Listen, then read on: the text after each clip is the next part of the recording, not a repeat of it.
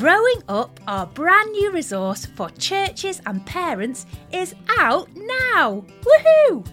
With Sunday school sessions, training videos, podcast episodes for parents and one for the whole family. All there to help our children navigate the confusion, filter the messages they're surrounded by, and hear God's good story. All our Growing Up resources point to the Heavenly Father who loves our children even more than we do and has the answer to their biggest questions about who they are and how to live.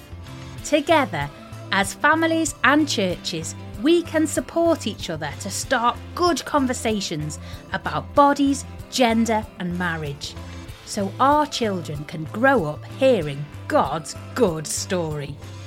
Head over to the website faithinkids.org and find out all the details about growing up.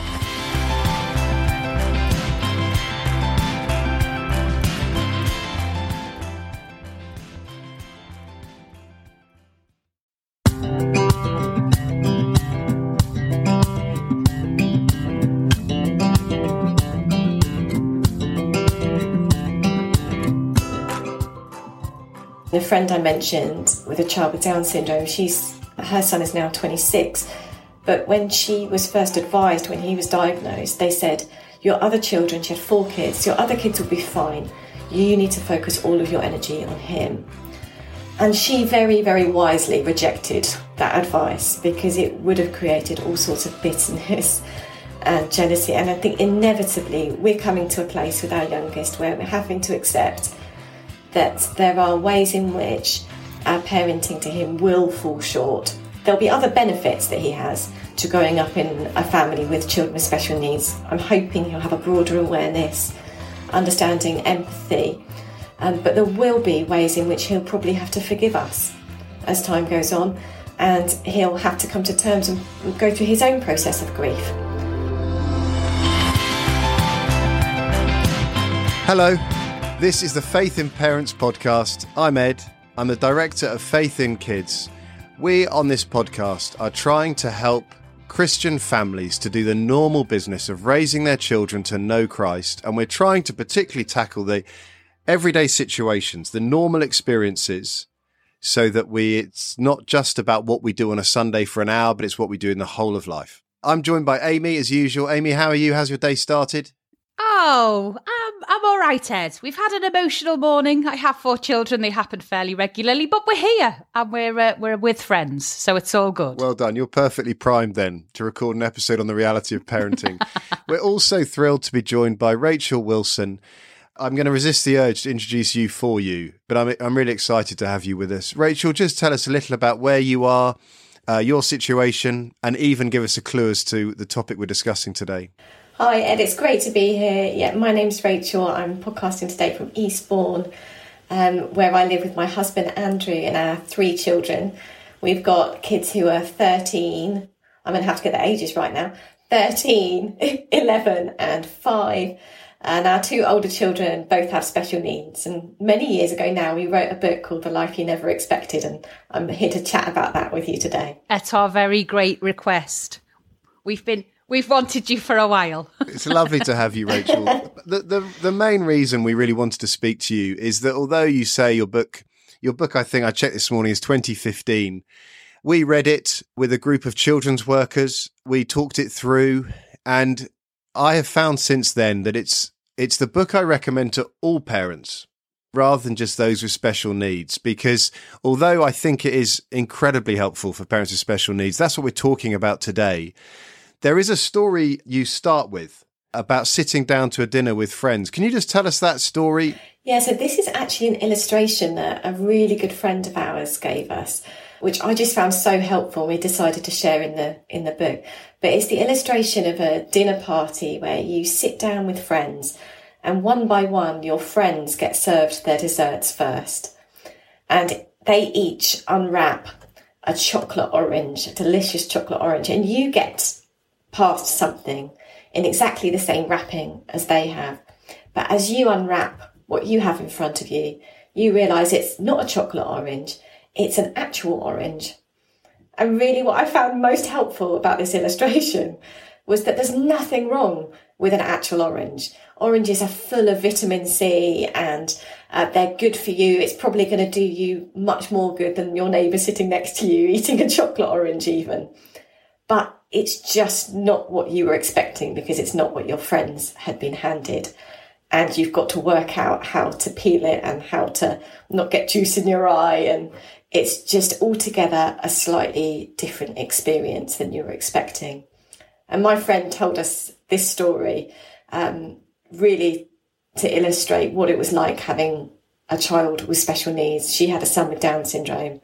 And when we had our children born with autism and epilepsy and various other things, it just really spoke to me. And it's something we wanted to share in the book because we realised that not everybody's living or having the status quo parenting experience. And my suspicion, Rachel, I mean, certainly my experience is to be a parent is to really know your children incredibly well and to have a suspicion that your children are odd in some way. At least they're certainly not the children you expected to have. And I'm sure that's just an issue of you forget what you were like. And maybe even in church, we're nowhere near as honest with each other as we could be. But the tears of life, and some of those tears don't stop, and the reasons for them continue, just mean that as a parent, there is that desire to fix your children as if you're their Messiah. And the fact you can't, that illustration I just found really helpful in. You just keep thinking, what more could I do? Why has it gone this way? Yeah, and that, to be honest, has been the surprise of the book and of that illustration, because I think we were very young and very low, just a short way into our parenting journey. And we didn't realise that it's not just about people who have kids with special needs, that those feelings of loneliness are really common parenting experiences. And actually, we've gone on to have a neurotypical child since we wrote the book. And we've realised that it's not simple for anyone. And actually, we all have those isolating moments where we think that we've got it wrong or we're struggling to work out how to peel that orange. So that was a surprise after we wrote it. And I think that illustration, the idea of being, if you'd have been handed that orange in a room, just as here is your orange, without everybody else surrounding with something different, it would have been a whole different scenario. You would have just been delighted with your orange. Absolutely. It's that element of comparison, and we all do that. We all do that so often that parenting is suddenly somehow a competition of who's nailed it the best and who's smashing it. That's just the reality of then just saying, this is what God has put in my lap for my good. Just, wow. We can expect him to be up to something, which is just such a liberating thought. Rachel, could you tell us a little about your children and your experience and maybe the experiences that led to you writing the book? Yeah, so really we wrote the book because we couldn't find one like it. We wanted something that wasn't written years later in retrospect, when everything had worked out okay. Yeah. Our desire was we really needed something that was real and raw and current and written by people who didn't understand what God was doing, rather than people looking back 20 years later going, that was what God it's all was neat doing. and tidy now. Yeah, exactly. So that was our desire in doing it. So we wrote it when our middle daughter, who was then our youngest child, was probably 3 or 4. So she was at nursery and it was written in kind of 2-hour chunks because they would only accept her for 2 hours at a time at nursery. And it was a period of our lives when everything had been thrown up in the air because our first child had kind of hit about 2.5, having always been developmentally somewhat behind. But then his development went into reverse and he began to lose his speech, his motor skills. Day by day, things receded in terms of skills, which was really traumatic. But at that point, we had no idea really that our younger daughter, who was just 18 months behind him, was going to hit the same wall when she reached 2.5, but have a much more serious regression. So over the course of those 2 years, we had children diagnosed with regressive autism as well as epilepsy, because our daughter had started to have seizures as well. And because they were so close in age, life just got really thrown up in the air, and we didn't know anybody who had 2 children with special needs. We knew some people who had 1 child with special needs, but we were facing this really tidal wave of form filling and bureaucracy and school applications, and felt ill-equipped to face it. So we wrote the book in the hopes of helping other people going through the same experience.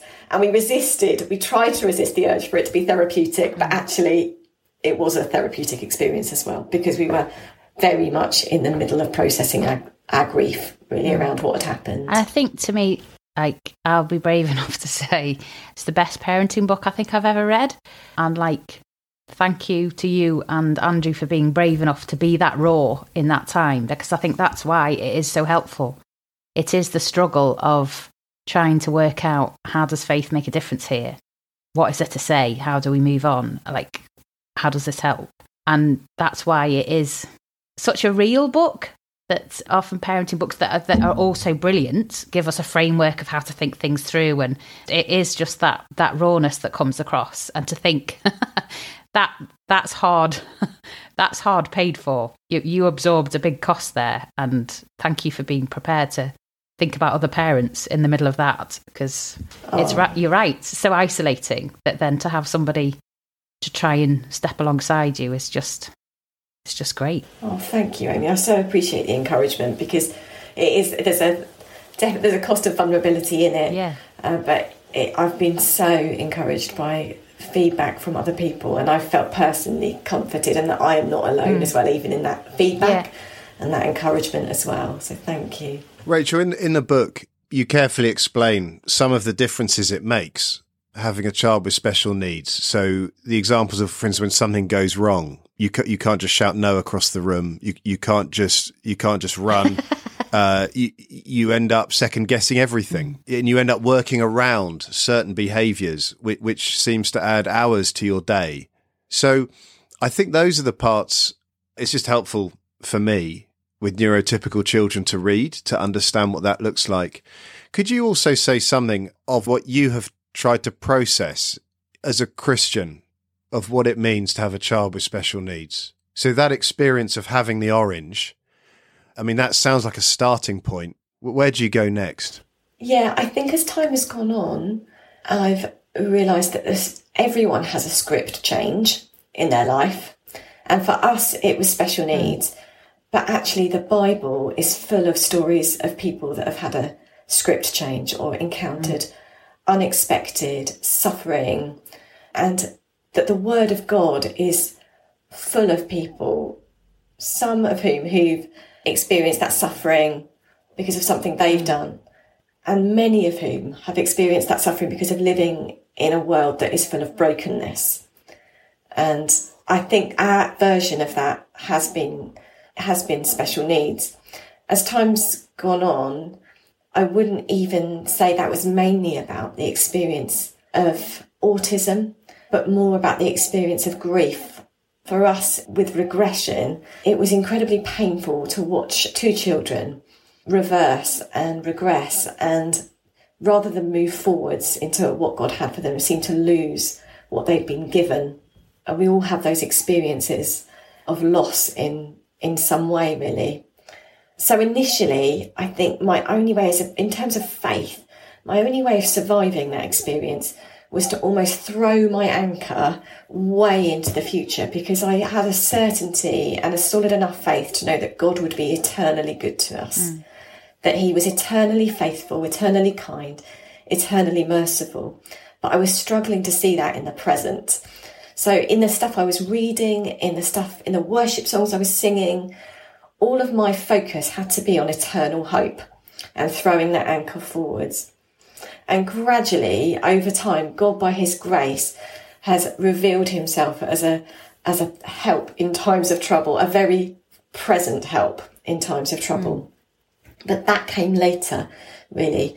It felt like a step of faith into the dark to believe him to be eternally good. And gradually, it's almost like that eternal faithfulness and grace and goodness has been rewinded into my present. And I can say he's a faithful help right now, right here, in the middle of the meltdown, in the middle of the DLA form. He is my present help. That's happened gradually, and it's happened for both of us in our marriage as well. But I remember reading a quote years ago. It says, "I have learned to kiss the wave that throws me on the rock of ages." It's a Spurgeon quote. And the first time I read it, we were in the middle of this all. And I was quite angry reading it because I said to God, I will never kiss this wave. I will never, ever kiss this wave. Never kiss the wave of regression. It's not a wave that's worthy of being kissed. And I think every morning I wake up, and I wouldn't say that I'm even there yet, these years on, but I get closer to kissing that wave. Because in the midst of special needs, he has revealed something of his tenderness and his kindness, his mercy to me, to them, but also to the people in their lives that he has put them around. They've become fountains. They draw out the mercy and the compassion of the people and the communities that he's put them in, of our church family even. So I'm getting closer to kissing that wave that throws me on the rock of ages. And what you know, that is just about pulling that, the direction is towards God, which is just, that future hope that's bringing it into the present, that's directing your heart towards God in tough circumstances, is incredible. And that's what faith looks like. One of the real lovely things about this podcast is that we have got questions from listeners who contacted us with things that particularly they wanted help with. And one of these things that I think you're walking right now is advice for families who are caring for a neurotypical child and sees that their sibling with additional needs is treated differently. So you can't be consistent across the board. How can you navigate that? How can you love them both well in that situation?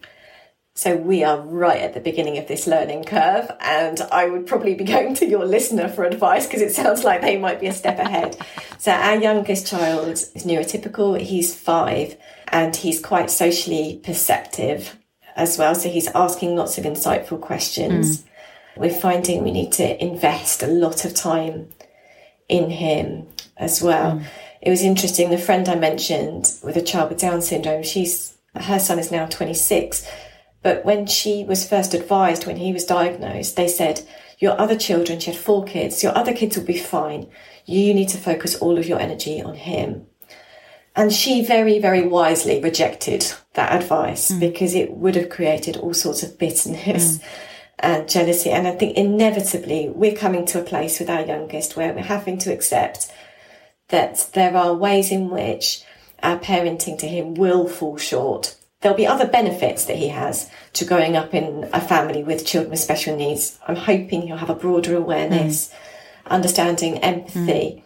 But there will be ways in which he'll probably have to forgive us as time goes on, and he'll have to come to terms and go through his own process of grief. And that I've got to trust that God will be gracious to him in his process of grief, just as he's been gracious to me in my process of grief. Inevitably, when you're raising children with different needs, there are very different standards. My friend is telling one of her sons to eat his vegetables and that he can't have his pudding until he's had his peas, while she opens a sachet of sugar for her other son and allows him to dip his finger in it. And so there are moments like that in our parenting life all the time. Probably our biggest challenge in navigating this is actually between our 2 children with special needs, because we have one child who's very verbal, has come on hugely in terms of developmentally, but is a very black and white thinker. And another special needs child, our daughter, is really quite severely disabled and needs a huge amount of help. And we're having to tell Zeke, our oldest, that with ability comes responsibility, which is why he is being held to a different standard than his sister Anna. For him, that's really hard to understand because he's very black and white. And as far as he's concerned, they've both got autism. Yeah. She just needs to pull herself together. It's not a hugely merciful approach. It's actually easier with our neurotypical son to explain to him about different needs because he's got that flexibility of thought. And he's able to empathise and understand in a slightly broader way.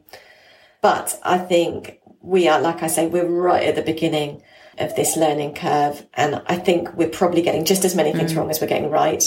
And we've got loads to learn. But yeah, you're prepared to say, I'm going to have to apologise to my son in the future, or even now. Yeah. I think as well, just with my own kids, that's a different scenario, that there are those moments that, when I see my son's who's struggling siblings walking alongside him through tough times, and that your panic about them being okay and that they shouldn't have to bear the consequences for someone else's struggle, that you want to protect them and keep them safe.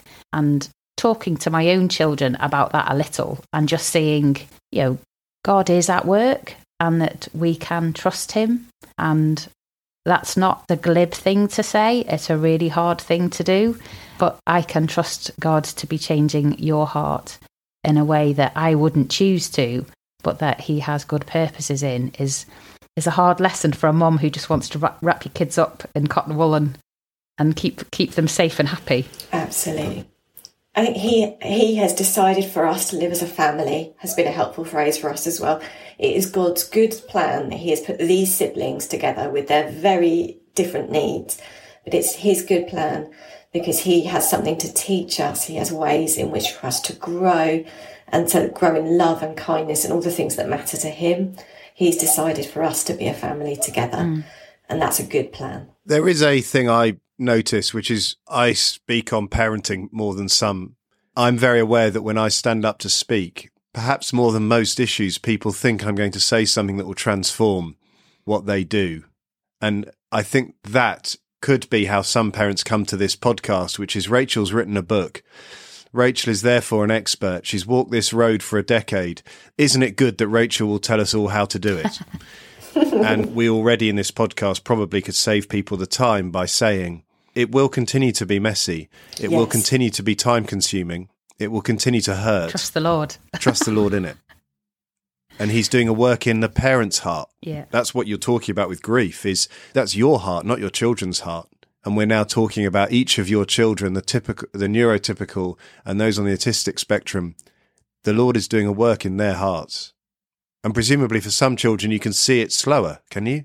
There is a lack of spiritual progress, presumably in some than in others. I feel that as a parent. Yeah, absolutely. I think it's dealing with the child that's facing you and accepting that, your parenting will be messy and inconsistent, which is not what you had hoped it would be. Yeah. And I think each of us is on that journey of realisation that it's not going to be clean and it's not going to be consistent. Yeah, and I expect God to be up to something in the lives of my children, to change them and to move them on. And then, hang on a minute. God's up to something in my heart. And absolutely, probably there first, which is, no, I want this sorted. And it's like, no, it's me. Yeah. Oh, okay, it's me. We have a question, Rachel, that is, have you found a way of opening the Bible together in a way which works for everyone? And I suspect there's a broader question, which is, have you found a way of going to church which works for everyone? And have you found a way of praying which works for everyone? Do one at a time. Do Bible reading. Yeah. So the first one, short answer, no. We haven't found a way that works for us all together. So I could kind of describe our family life as like herding cats. So everybody's off in their own direction. Having said that, even with having a third child, we have found now that we can group the two boys together, often because of the special needs. Actually, it's almost as if the age gaps were slightly less in our case. And so we're able to use things like Jesus Storybook Bible actually now is working for both of them. Similarly, the Action Bible has been good as well. But it does feel a lot like whack-a-mole in terms of spiritual life because we haven't found a solution that works for everybody. In terms of church life, actually, that's probably the case as well. We're in a slightly unique position where Andrew's on staff at a church in London and I attend a church in Eastbourne with the kids on any given week. So actually, we certainly haven't cracked that. Having said that, the people that have come around us have enabled us to go somewhat as a family and to encounter God somewhat as a family, because Anna needs one-to-one support the whole time, really. We have a wonderful friend who has committed to doing it every week, which is amazing. So we tried a rota system, and actually that inconsistency was too hard. It has to be me or her one-to-one. So we kind of juggle it between the two of us every Sunday to make it work. She doesn't fit within a standard special needs group even. She really, she can open any door. So she roams the building and she has someone with her. But this is a bit of an aside really, for Anna, I think how much of her spiritual life, how aware is she? And it was fascinating. She was in the sensory room at school one time and they were talking about weddings, and every time they said church, she said Jesus. Wow. And I just thought, to me, that was amazing, because I thought there was somewhere within her, I didn't even know she knew that word. So somewhere within her is an association that church means Jesus. I've had similar experiences, and you've got to, with special needs kids, I find, probably with lots of other kids as well, you've got to cling to your successes in spiritual life. Church means open doors and Jesus. I love that. Yeah. And I think I had one instance in A&E with her where she'd broken her arm again. And every time we go to hospital, we have a certain DVD that we have to play, because certain DVDs or books have to travel to certain locations. And she was listening to a worship DVD. And I was had hit rock bottom at this point. This was the final straw in the summer holidays. And she looked at me and again, she said, Jesus, Jesus, Jesus. She doesn't have very many words. So I feel like God has given me those nuggets, those breakthrough moments to cling on to when it feels like she's just circling the hall or storming the stage on a Sunday morning. Rachel, what a good God we have that blesses you in those ways. Rachel, the story you've just told of church, I mean, I'm sure everyone thinking what a friend you have who sees the need, who understands the commitment that's required, who is going to sacrifice in their own life and work out ways church will fit in differently for their lives. Do you have a word from your experience about how you have found church, and presumably getting 3 herded cats out the door for church when you know that what you get when you arrive will be more messy than what you're leaving behind in your kitchen?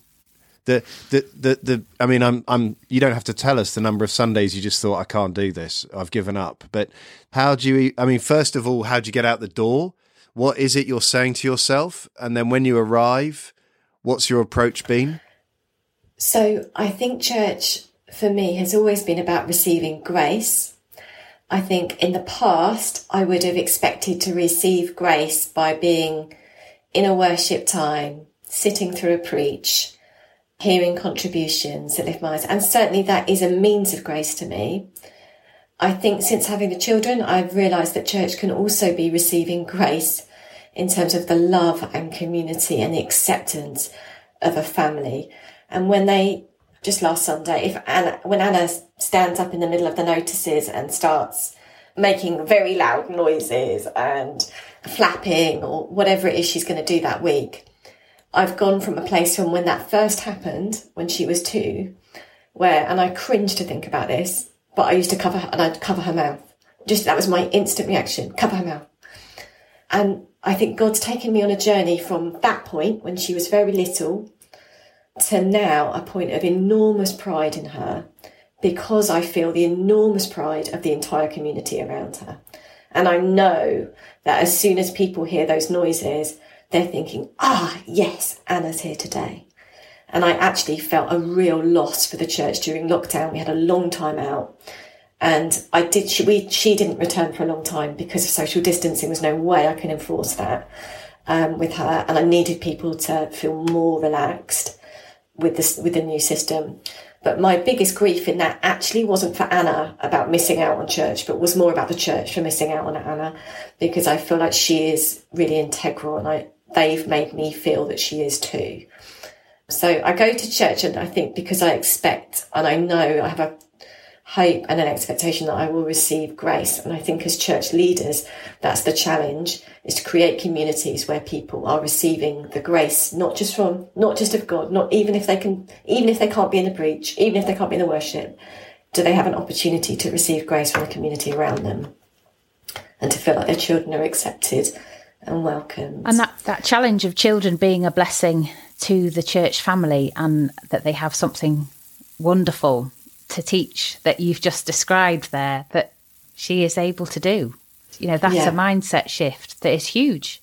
I also think what you've described about that means of grace from receiving grace from others is the experience of most parents with preschool children going to creche, dialed up some. Yeah. So that, the struggle of getting out the doors to go to a different room to play with toys that aren't the toys that you've got at home, where I'm going to have to, wrangle you with other people and sit through something beforehand to get out to, that there'll be those moments, what have I done this for? We could have just stayed at home and watched Peppa Pig. That would have been easier. That being with others, receiving that welcome, other parents, we're all in the same boat, how are we pointing one another to Jesus? What you've just described is so much of the normal experience of parenting, with the volume whacked up a bit louder. Yeah, and I think staying in that season for longer makes you have to deal with the self-consciousness, because you can't stay at that hyper-vigilant or hypersensitive level for too long. And actually, there are all sorts of ways in which my children have discipled me in becoming less self-conscious, if I can put it in spiritual terms. And let's just stay in spiritual terms for a minute. And just walk through a little of what it is for the rest of the church to go through the experience you're talking about, Rachel, is that what we learn consistently is that to care for another means our heart is the first to be impacted. So for the church, when Anna shouts out, to move from my experience of church is being disrupted, my model that I need is being upset, to I am here for the good of another. Their needs matter more than mine. Their experience of church is harder than mine. And for me to be a blessing to them in even my reaction, then is a growth in my love and my compassion and my patience and my kindness, in that the whole church benefits through caring for one. And it's the question we get asked the most, which is, sorry, not the most, but it asked a lot. For children's leaders, Ed, talk us through how we care for children with special needs in our church when we can't find the leaders. Your story is the encouragement to us that the search for leaders is the search to find people who are willing to grow in godliness and a closeness to Christ, rather than who is the least upset by being asked, who is the least frustrated by their presence in our church. And to be clear, what we're talking about actually is the story of church rather than the story of how do we find a rota for a special needs child. Yeah. And it just in a broader point, and if we want to build diverse churches that are able to reach the poor, or this is all relevant. Do you know what I mean? This is relevant. If we want churches with people from every ethnic group, every class, everything, this is serving the church in terms of teaching us this flexibility and this love of other before ourselves, really. It's the story of your book worked out in the family of church instead of the nuclear family at home. This is what we didn't expect. How is God up to something good here, and what is he doing in all of us? That whole thing of I can expect God to be at work for good purposes. And I think Jenny, the lady who does Anna's one-to-one, who's absolutely wonderful. I talk about her in every podcast I ever do. But we didn't go to her and tap on the shoulder and ask her to run a special needs ministry. We asked her to love Anna. And I think sometimes we can feel there's a danger of overcomplicating, in feeling like we have to set up something with a brand, a logo, a room, a setup, even a sensory room, or rather than to respond to and love the child that's facing us, which is actually much more doable. Yeah. So I think drawing out those people, and I think if you had Jenny on here, she would say there are times when Anna's kept her in church, and times that Anna's probably be a bigger blessing to her than she is to Anna. So I think that's what she'd say. And we so appreciate her responsiveness to an individual rather than an issue. Rachel, the journey we're talking about, I love that at the beginning you said you wanted to write the book in it. there's a chance with this podcast that those with children with special needs are listening to you and your church and thinking, what a church. Ours is nothing like that. Mine is only struggle and embarrassment. Could you give us a little of some of the steps in the journey that has your church always been this wonderful that you make it sound now? In that you said at the beginning, your reaction now feels awkward. Presumably there was a time when your church's reaction now feels awkward. Were there particular conversations you had? Did you rely on others to have the conversations for you? Could you just give us a little of your experience? Yeah. So we cheated a bit in that we were in leadership when the children were born. And I think inevitably, if you have a church leader who has that experience, it does permeate more quickly, perhaps church culture, than it does if you have a new member arrive or someone on the periphery who isn't known to the church. I think because we were in leadership, we were able to shape quite quickly. Having said that, I don't think we did that in terms of practical steps. It wasn't like we were the ones pushing for a sensory room or better disabled changing facilities or anything like that. I think it's more that people saw our journey because it was raw and because Andrew was preaching and I was preaching and we were living it and we had our heart on our sleeve to some extent. So I think the church kind of got on board with that. We did have like forerunners. We had children at church who already had special needs. But I would imagine, like a lot of the churches, people who are listening, particularly a rise in autism or autism being recognised increasingly, I think it's almost impossible to ignore now because there are just children being born into families who will be diagnosed with special needs. It's just, it is inevitable. So the church has been on a journey, I think, in terms of just witnessing our testimony, our pain, praying with us through it, us being honest. And that's been the main way in which it's been shaped. And I think God has done something where he's just raised up people with a particular heart for special needs who have started specific groups. The book's helped, I think, as well. So it feels like we've cheated a little bit in this regard because it kind of, touched our lives when we were in leadership. Rachel, I feel like I could talk to you all day, but probably shouldn't. I'm just trying to be conscious of our listeners. For those who want more, what kind of resources could you recommend? Would you recommend? And I think I've got another question from a listener, if you can multitask with two questions. Are you aware of any organisations who've done some thinking around special needs kids, church and parenting? There's lots of bad out there. Where can you point us for good advice? Yeah, I think this is probably where I feel less qualified to answer. I know I've heard good things from New Wine in terms of their provision. Obviously, as of when Bible Weeks restart and stuff, but I think there's probably some lessons to learn there. I've found Sandra Peoples quite helpful in the US as well. She's written a book called Unexpected Blessings.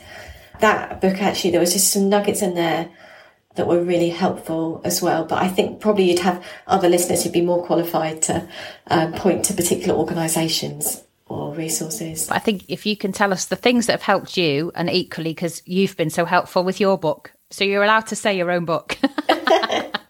We'll put it in the show notes, won't we, Ed? We would absolutely, of course, we will. And we honestly regularly talk about it. And this podcast is the reason why we regularly talk about it, because what we definitely have found now, as in reading the book, is this story is, as always with parenting, about the parent's heart before it's about the child's heart or the child's experience.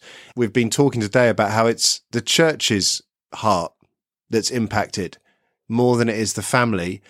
And I guess for a church, there is a struggle that, Rachel, your family has persevered with church. It could be that there are families coming to our churches for the first time because their children have special needs. It might be their first experience of church, and they're really hoping it will be a place to go where they will be understood and loved.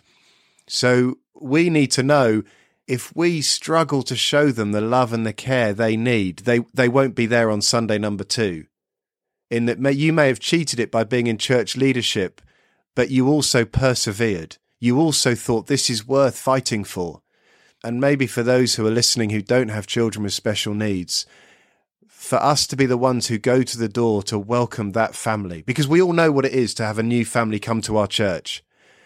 And I hope we're all thinking this family needs a lot more love today, because they are going to decide within 3 minutes if they want to come back next week. Yeah.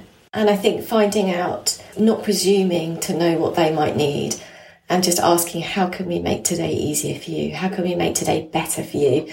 Rather than presuming that we even understand autism. Like I've got 2 autistic children who you would need to interact with totally differently. So I think even above special needs awareness is about a welcome that says, I recognise you as an individual. I recognise you as a family. How can I best help you this morning?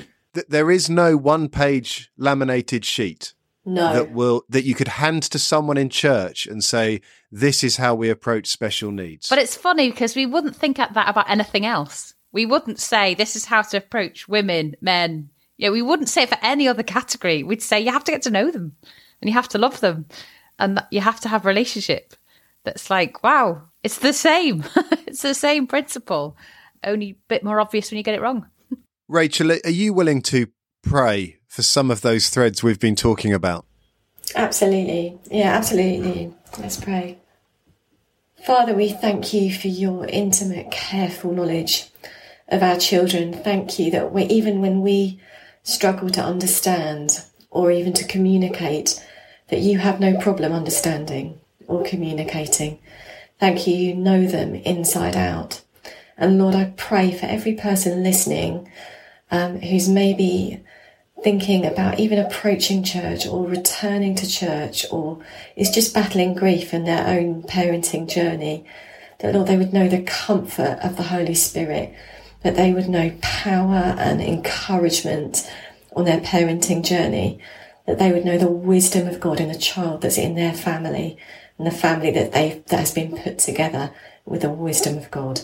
Lord, we acknowledge you, we worship you, we pray that you would be glorified in each and every family, in each and every church. And Lord, we ask for every individual be valued and would become part of an expression of worship to you.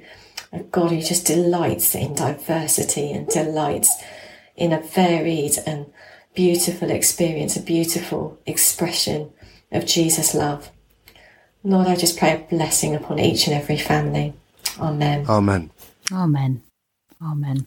Rachel, thank you so much. In case any listener hasn't worked it out yet, please go to the show notes, click the link for The Life You Never Expected by Rachel and Andrew Wilson. It's a fantastic read. It's mercifully short. It's full of Christ. Rachel, thank you so much for being with us. It's a real treat. We've looked forward to it for a long time. Thank you. Oh, thank you for having me. I've so enjoyed being with you all today. Bye-bye. Bye-bye. Bye-bye.